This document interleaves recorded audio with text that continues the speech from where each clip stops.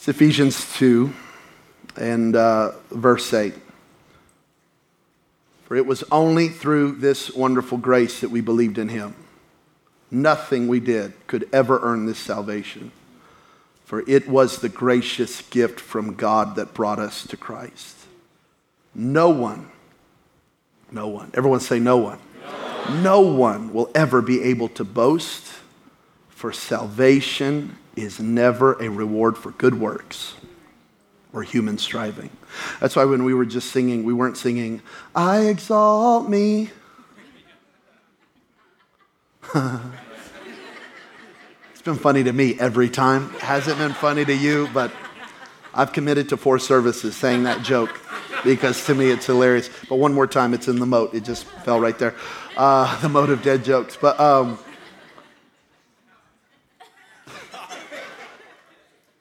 we cannot boast.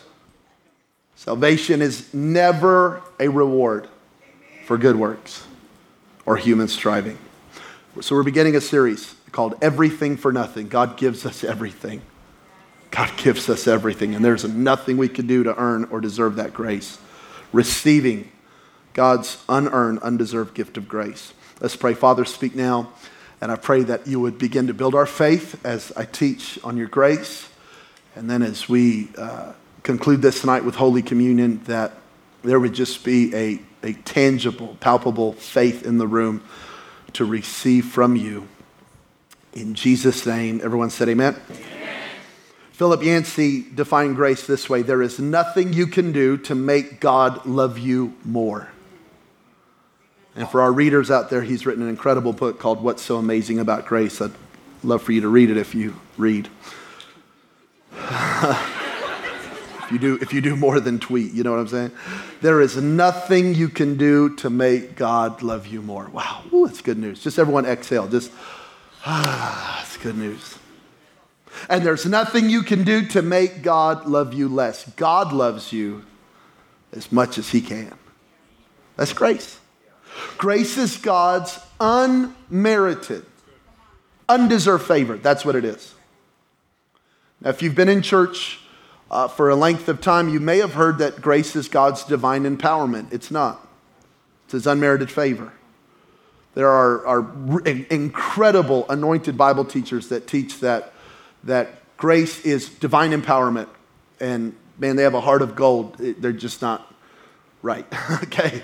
Because grace is unmerited favor. I talked to one of these guys, brilliant, and I respect him highly. And he began to break down the word and say, here's what grace is. It's divine empowerment. 2 Corinthians 12, my grace is sufficient. My power is made perfect. Went to Jude and, he went to Titus. And, grace will teach us to say no to ungodliness. See, grace is divine. And I said, no. I understand what you're saying, but grace is not divine empowerment. Grace is unmerited favor. It does empower us, but it's not empowerment. Grace does empower. Great, love it, awesome, agree. But it is unmerited favor. Because the fact that he would empower you is only because of his favor. The fact that he would help you is only because of his. The fact that he would baptize you with the Holy Ghost and give you power is because of his favor. The fact that he would heal you is because of his favor. Everything God does for you, in you, through you, with you is a gift of grace. Grace is a generous gift from a superior to an inferior. Grace is God's love in action. So grace is not something you receive one time just at salvation. Grace is an ongoing, growing, and receiving of grace. See, so you don't mature from grace, you mature in grace. You don't grow past grace, you grow in grace. Grace is not the ABCs. Grace is A to Z. You don't get beyond it. You don't start in grace and then move on to other things. There's only grace, and after grace is more grace. Well, let me prove it to you. John 1:16. For from his fullness we've received grace upon grace. Leave that up for a second. This is an amazing Greek word here, upon. Grace upon grace. This word upon is the same Greek word that's used for anti when in 1 John, John would describe the Antichrist. Because this word anti, this Greek word here, anti, it's actually anti, means not just like against, but it means instead of or to replace with. So when the spirit of the Antichrist, which is in the earth today, what the spirit of the Antichrist, it's not just a spirit that's against Christ, though it is, and you can feel that in our culture and it's everywhere, but it's even more than that. It's a spirit that's instead of Christ. You know, it's instead of the anointing. It's what we can do without Christ. That's what the spirit of the Antichrist is. But now grace, anti-grace means grace in replacement of grace. In replacement of grace. When you run out of grace, you replace it instead of with more grace. It's not grace, but then you screwed up and now it's judgment. It's grace, and when you run out of grace, you start new grace. Y'all ever been to the ocean? Anyone been to an ocean? Seen an ocean? Heard of the ocean? Some of you just, your hands don't work? Okay, so you're like, I'm staying right here, bro. Okay, so I want you to think of grace as a wave. When one comes in, the next one's already on its way. And you really don't know when one ends and one begins because they just keep coming. It just keeps. That's what grace is. It's wave after wave. As soon as you exhaust this grace, there's a new grace. And you don't really know when the last grace ended and the new grace began because it's grace instead of grace, anti-grace. And that word anti is really cool because it's opposite of. In other words, when you get to the very, very, very, very, very end of grace and you think, okay, what's at the end of grace? The opposite of it is more grace. You can't find the end of it. So God gives us a wave of grace called salvation.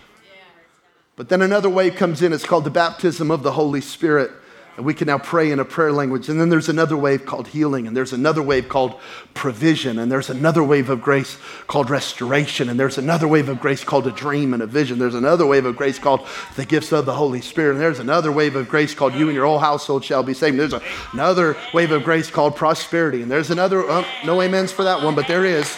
And there's I'll take yours if you don't want it. And there's another wave of grace called supernatural abundance. There's another wave of grace called miracles. And so when one wave could have, God could have ended with one, he just keeps giving more and more and more and more and more and more. Inexhaustible. You can't find the beginning or end of grace. See, in the Old Testament, there was grace. You read about grace in the Old Testament here and there. But it was given in measure. So like Noah found grace in the eyes of God. It's the first time you see grace, Genesis 6. Noah found grace, but boy, his sons didn't. Lot found grace, but boy, Sodom and Gomorrah didn't. It was given in measure. David found grace. God found David, but boy, Saul did not find grace. Y'all seeing this? It was given, and even with David, when David screwed up with Bathsheba, God forgave David, didn't strip the kingdom, but then David's son died. There was only grace in measure and then judgment. But in the new covenant, we're given not a measure of grace, but we're given a Romans 12 measure of faith. We all start, when you say yes to Jesus, we all get the same measure of faith. And then you have to grow it. Everyone gets the same. I didn't start with any more faith than you did. We all start with the same, and then you got to develop it and work it. But grace, you don't get a measure. Grace, you get grace upon grace, upon grace, upon grace. Because God knew you could do a lot with a little bit of faith. But he also knew you were going to need a lot of grace. So from his fullness, we receive grace instead of grace. On top of grace, grace upon grace. And you're going, Jabin, that's great, but And there's always a but. Here's why, because our flesh is uncomfortable by this. Because the moment you receive grace, there's no more room for boasting. Now, I'm going to get into that. We're going to be here for about 6 weeks, I've figured out after today, because we got a lot of work to do. So we're going to be hanging here for a long time. Our flesh resists grace because if we have nothing to perform for, what's the motivation?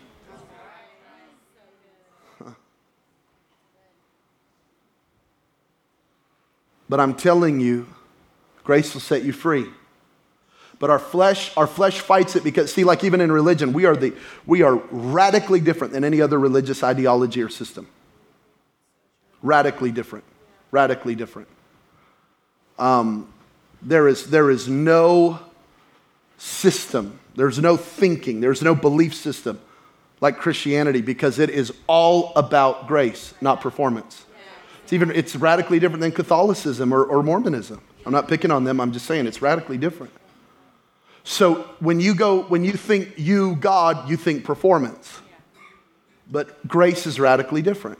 And it's even radically different than just like the American dream. Man, we're trying to hustle, we're trying to grind, we're trying to get ahead, trying to make some money, trying to help our family, trying to do better.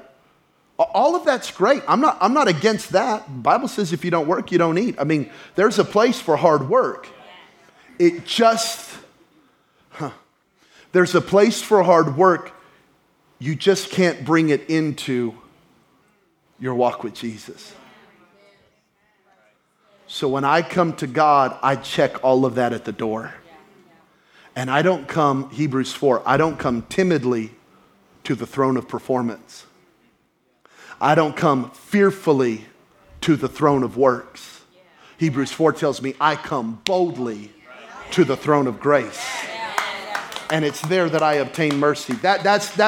So I want to work really hard. I want to get ahead. But when I come to Christ, I come as a child.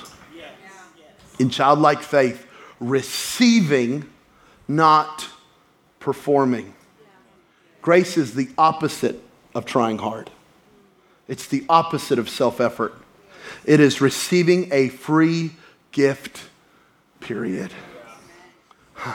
Grace gives me the ability to exhale.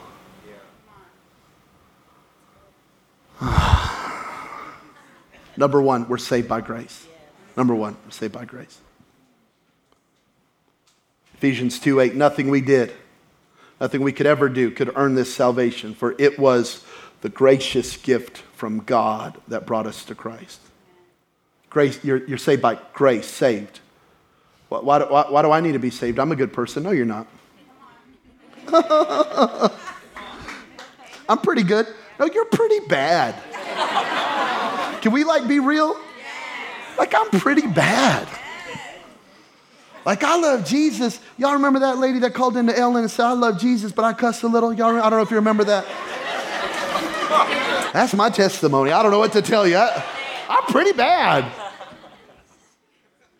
We're pretty... You leave us alone without the Word and without the Spirit and without the influence of God and without a church community, boy, you will go dark quick.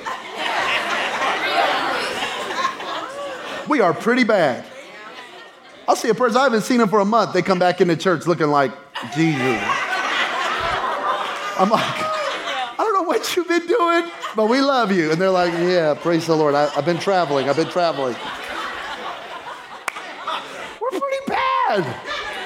We're not pretty good. And even if we were pretty good is not perfection. And what a holy and righteous and just God demands is perfection. So we don't go to God pretty good. We go to God completely perfect because the blood of Jesus has covered us. This is grace. This is grace. When Adam and Eve sinned, they began a process of death and sin in the world. And Jesus came, Matthew 1:21, to save his people from their sins. To save us from the penalty of sin, death, and from the consequence of sin or the power of sin over our life. So you don't have to live bound to sin forever. Salvation is a gift we receive, not a goal we achieve. Can I see that on the screen? Salvation is a gift we receive, not a goal we achieve. I literally heard a preacher one day say, salvation is like the oar of a boat, and you just got to keep paddling. And as long as you keep paddling, eventually you'll paddle into heaven. But if you ever stop paddling, you won't get there. And I thought, oh my gosh, this is what people actually think. This is why preachers do stupid stuff, by the way. This is why they sin. Because they live in performance all the time. And they don't have a healthy escape. They don't have a healthy way to deal. So they live under constant pressure, and then they do something stupid. That's why they do it. So they boast, I don't watch that movie, I don't watch that show, I don't watch that kind of music, I don't listen to that, I don't drink that, I don't do that. And then you find out, they're sleeping with people in their church, and you go, you're all bound up, bro. Give yourself a little grace.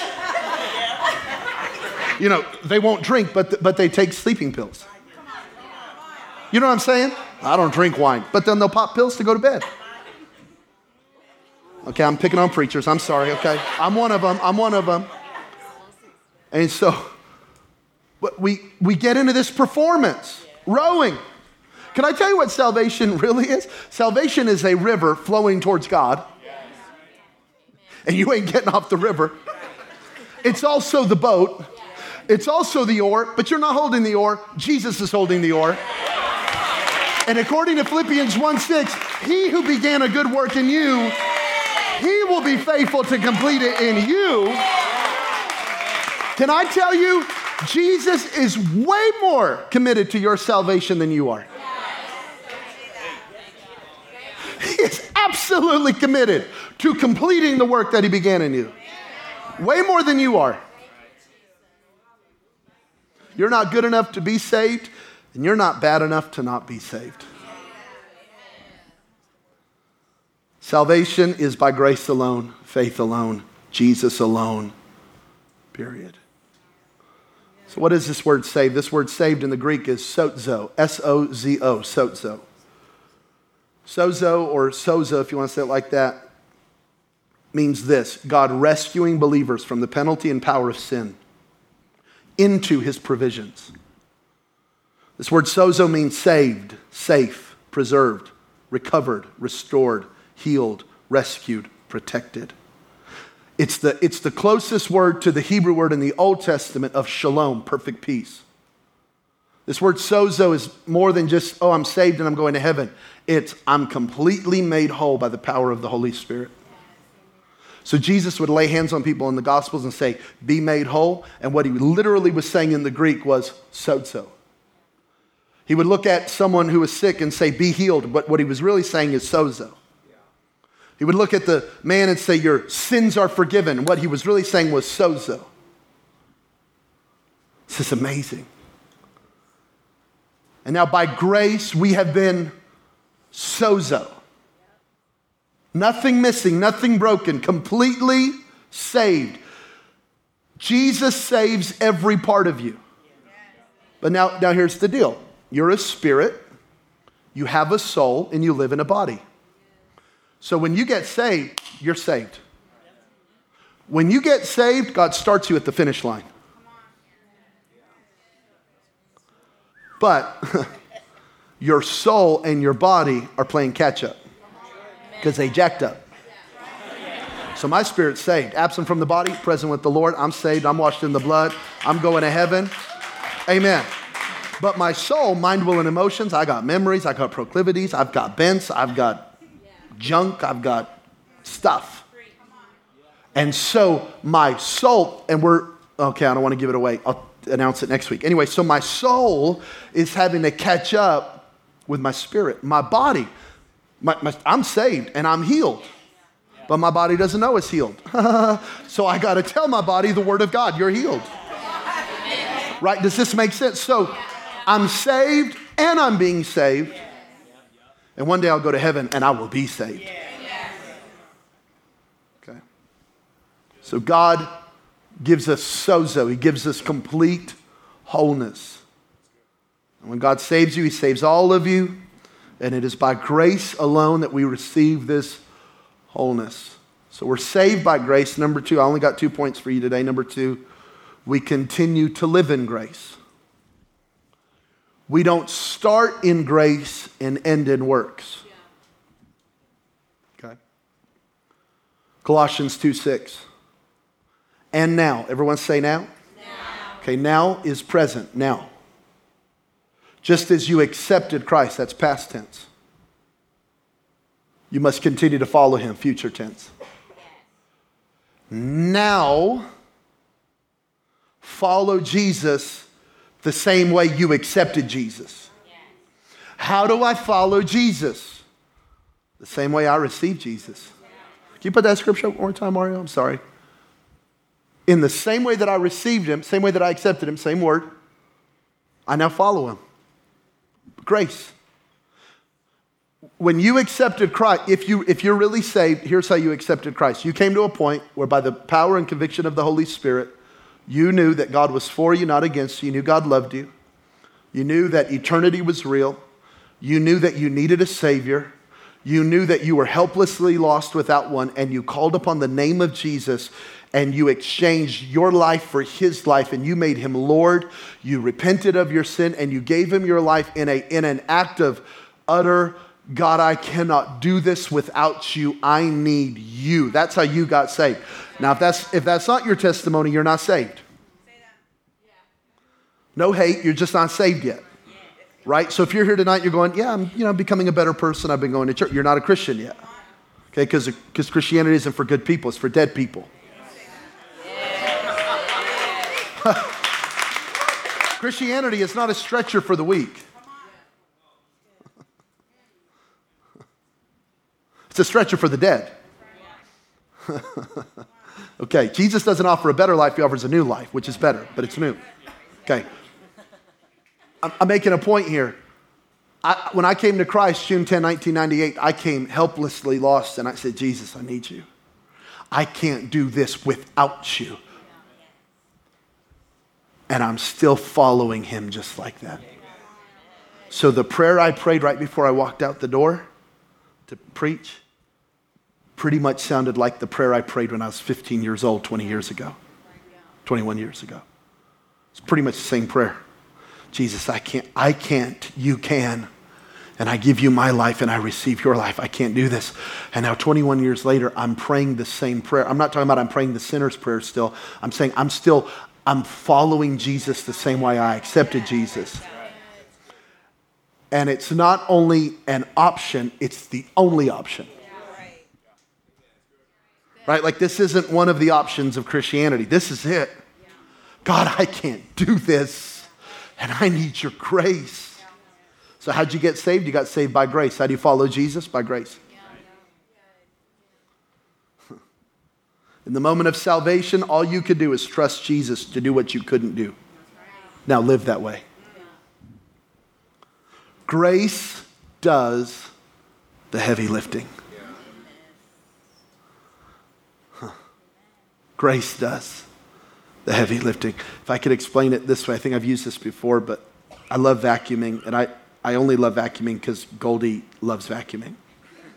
And so as soon as I start vacuuming, she'll come up beside the vacuum, and she'll kind of put her little 2-year-old hand on the vacuum and kind of go with it, right? And I'll look down at her, and she'll go, Dada, I did it. And I'll go, yeah, baby, you did it. She didn't do jack. I did it. I did the heavy lifting. And when the vacuum is done and we wrap up the course, she goes, all done. And I praise her and reward her for it, though she didn't do anything. And I go, that's right, baby, all done. You did it. I did it. If you know her voice, you know I nailed that. And so, and you know what? You know what? That's what grace is. Grace is doing, and faith is thinking you have something to do with it. Look, Dad, I planted this church 15 months ago. And Jesus going, yeah, buddy, you did it. I did it.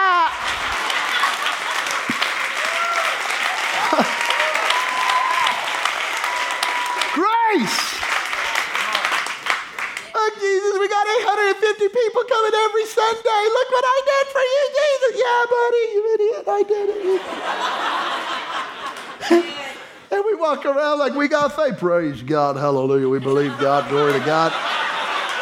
We teach you how to plant a church, okay? Let me give you 10 steps to planting a church. No, let me give you one step to planting a church. Hold on to the vacuum and let him do whatever he... Grace does the heavy lifting. We don't start in grace and end in works. Galatians 3. You foolish Galatians. Oh, I love this. Paul talks to his churches the way every pastor wish he could talk to his church. Amen. Oops, did I say that out loud? I'm sorry. Grace. Grace. Who has bewitched you? Literally in the Greek, who's put you under a spell?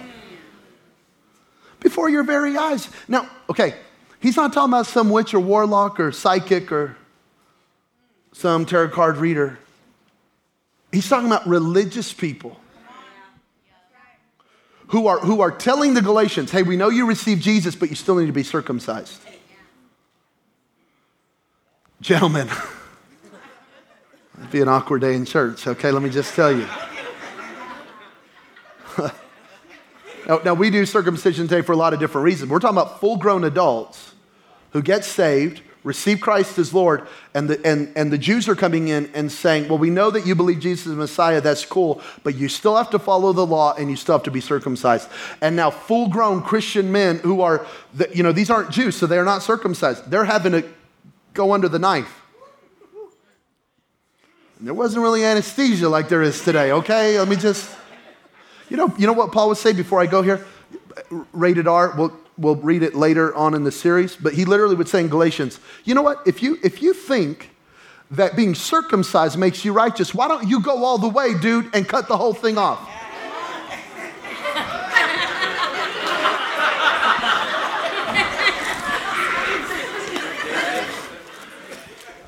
That's not in a Game of Thrones book, y'all.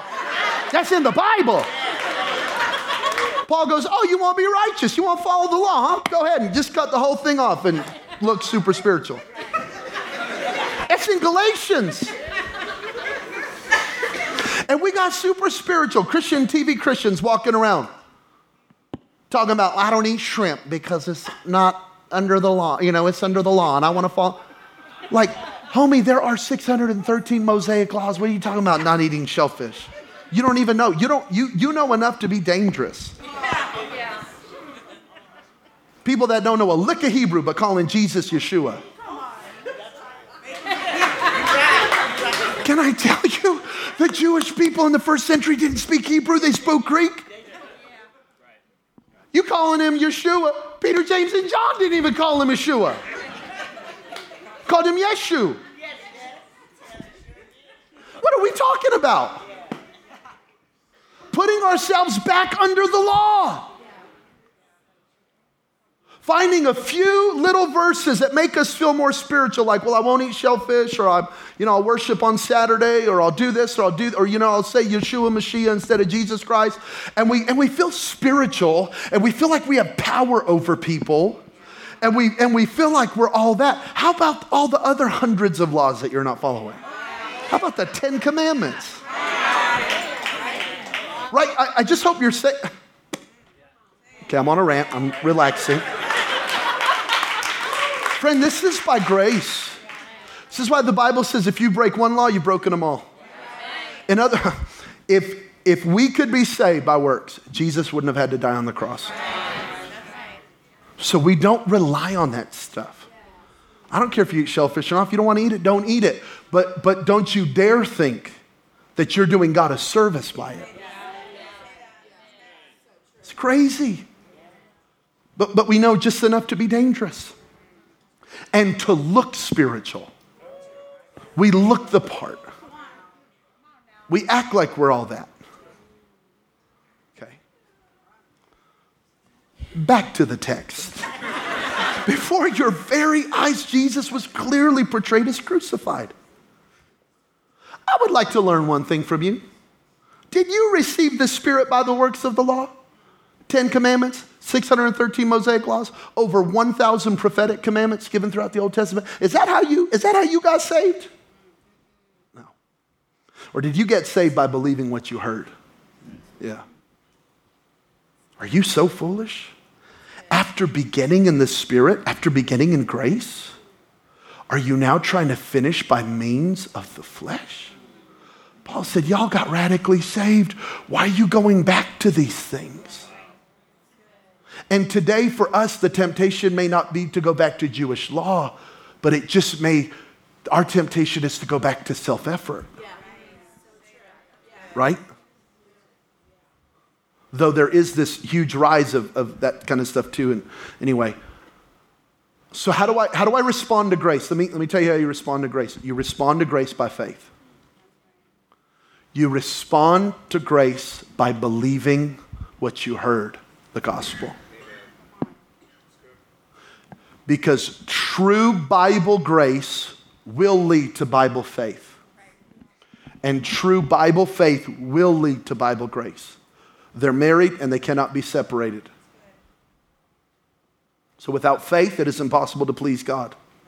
Because anyone who comes to him must believe that he exists and that he rewards those who earnestly seek him.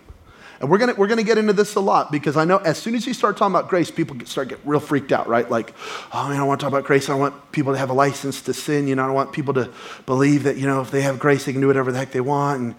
And Paul had to address that in Romans 6. He goes, do we preach grace and then sin all the more? He goes, that's impossible. Right. But the reason he wrote that in Romans 6 is because he was being accused of that. Right. One theologian said, if we're not being accused of the same things the Apostle Paul was accused of, we're probably not preaching the same thing the Apostle Paul was preaching. Right. Paul was being accused of preaching this radical grace that let people go on sinning. So he then in Romans 6 has to correct it and say, no. This is not a license to sin. Which, by the way, just side note, I've still never seen a license to sin. I've never seen one. I've never seen someone screwing up their life and I go, hey man, no man, I got a license. It's legal. That's never happened. Okay. True grace will always lead to faith. And true faith will always lead back to grace. So faith is not gritting your teeth. Grace is not trying harder, performance motivated, fear motivated. Faith is putting my trust in the grace of Jesus. That's faith. Faith and grace is like this. Let me see this picture. Grace is God holding our hand, and faith is us holding God's hand. This is me and Goldie about a year ago. To God be the glory, her hair is growing out.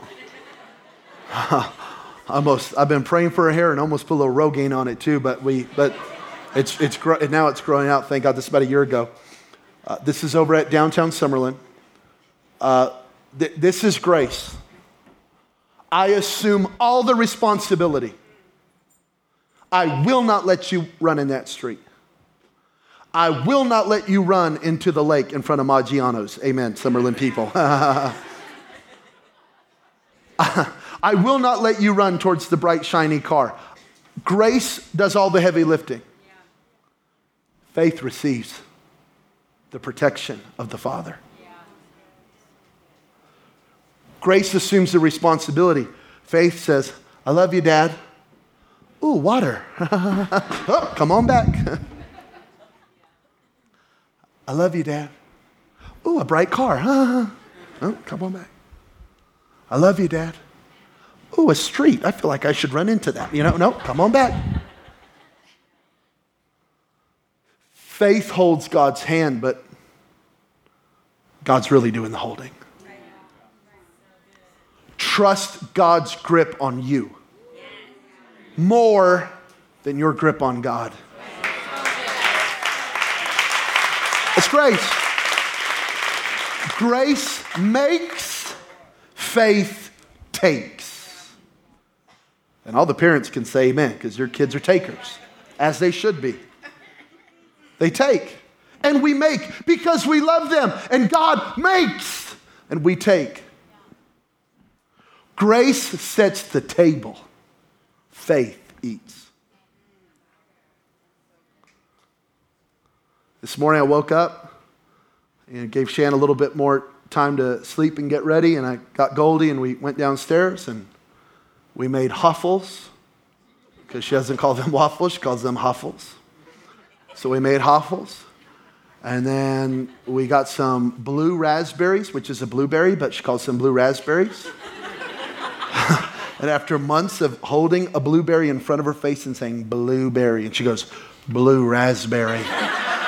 We've given up, and they're blue raspberries. And we got our yogurt, and we got our orange juice, which is about a half an ounce of orange juice to water. Amen. But she thinks it's juice. and Grace set the table. And then, because I was feeling extra gracious, put a little Mickey Mouse Clubhouse on for her. And I set the table. Faith eats. God sets the table. Isn't there scripture like that? Is it Psalm 23? Is it? You make a table for me. In the presence of my enemies. Yeah. But you make a table for me. Grace sets the table. Faith eats the blue raspberries. Grace sets the tempo. Faith holds on. Grace pushes. Faith rests. And grace does push. That's why Paul said, I work harder than any of these other apostles, yet not I, the grace of God. Like, there is a tempo to grace, and you'll find it. And you know you're outside of that tempo when you're tired. Because there is a tempo to God's grace on your life. There's a rhythm of grace to what he has. Grace pushes, but it has a certain speed. And you got to find it for you. Grace pushes, faith rests. And if I could show you this faith-grace relationship to the best of my ability, it would be this video. So I want you guys to check this out. And I think it'll kind of bring all this together. Check this out. Rick was attending a basketball game, and they made an announcement that one of the lacrosse players from the college was in an accident. He was paralyzed from the waist down. So they're going to have a charity road race to try to help him raise some money so he could pay his medical bills. Well, Rick came home from that basketball game, and he said, Dad, I have to do something for him. I want to let him know that life goes on even though he's paralyzed. I want to run in the race. Well, at the time, I was 40 years old. I was not a runner, but we went down to the race, and we finished the whole 5 miles, coming in next to last, but not last. When we got home that night, Rick wrote on his computer, Dad, when I'm running, it feels like my disability disappears, which was a very powerful message to me. If you think about it, somebody can't talk, use their arms and their legs, and now they're out there running, the disability disappears. We have finished 1,091 race events in 34 years, including 252 triathlons, 6 of which are Ironman distances, 70 marathons, including 30 Boston marathons, 94 half marathons, and 155 5K races.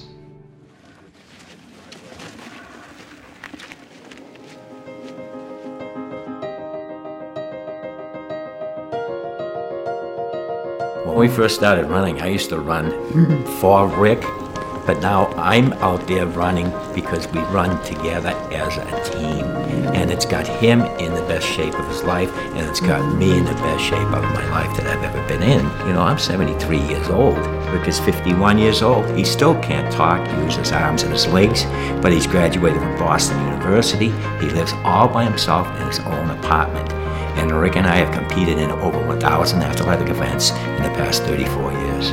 We are affecting people all over the world, and they're out competing because of us.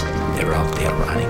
It's just amazing to us that it's happened. This coming year is going to be our 31st Boston Marathon, and there's going to be a life-size bronze statue of us at the starting line. From the doctor saying he's going to be nothing but a vegetable, now he's going to be a bronze statue. It doesn't come any better than that. We're Team Hoyt, and we run for the people who think they can't run.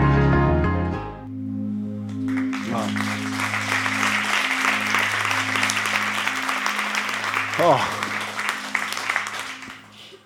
Grace sets the tempo. Grace pushes. Grace does the heavy lifting. Faith receives. Faith receives. Faith receives. So we're going to be talking about receiving God's grace. They're then going to be talking about giving God's grace. And we're even going to be talking about how to give grace to ourselves, because the truest expression of grace is the cross. So what grace really looks like in the life of the believer in full maturity is it looks like a vertical relationship with God. And it looks like a horizontal relationship with others. And I know I understand grace when I can reach out here and I can reach out here. And we're going to get there. It's going to take weeks. So we're not in a hurry. And there's going to be a lot of unanswered questions. Don't email me tonight going, yeah, but what about this scripture? What about? I'll get to all of it. Let this series set the pace and receive.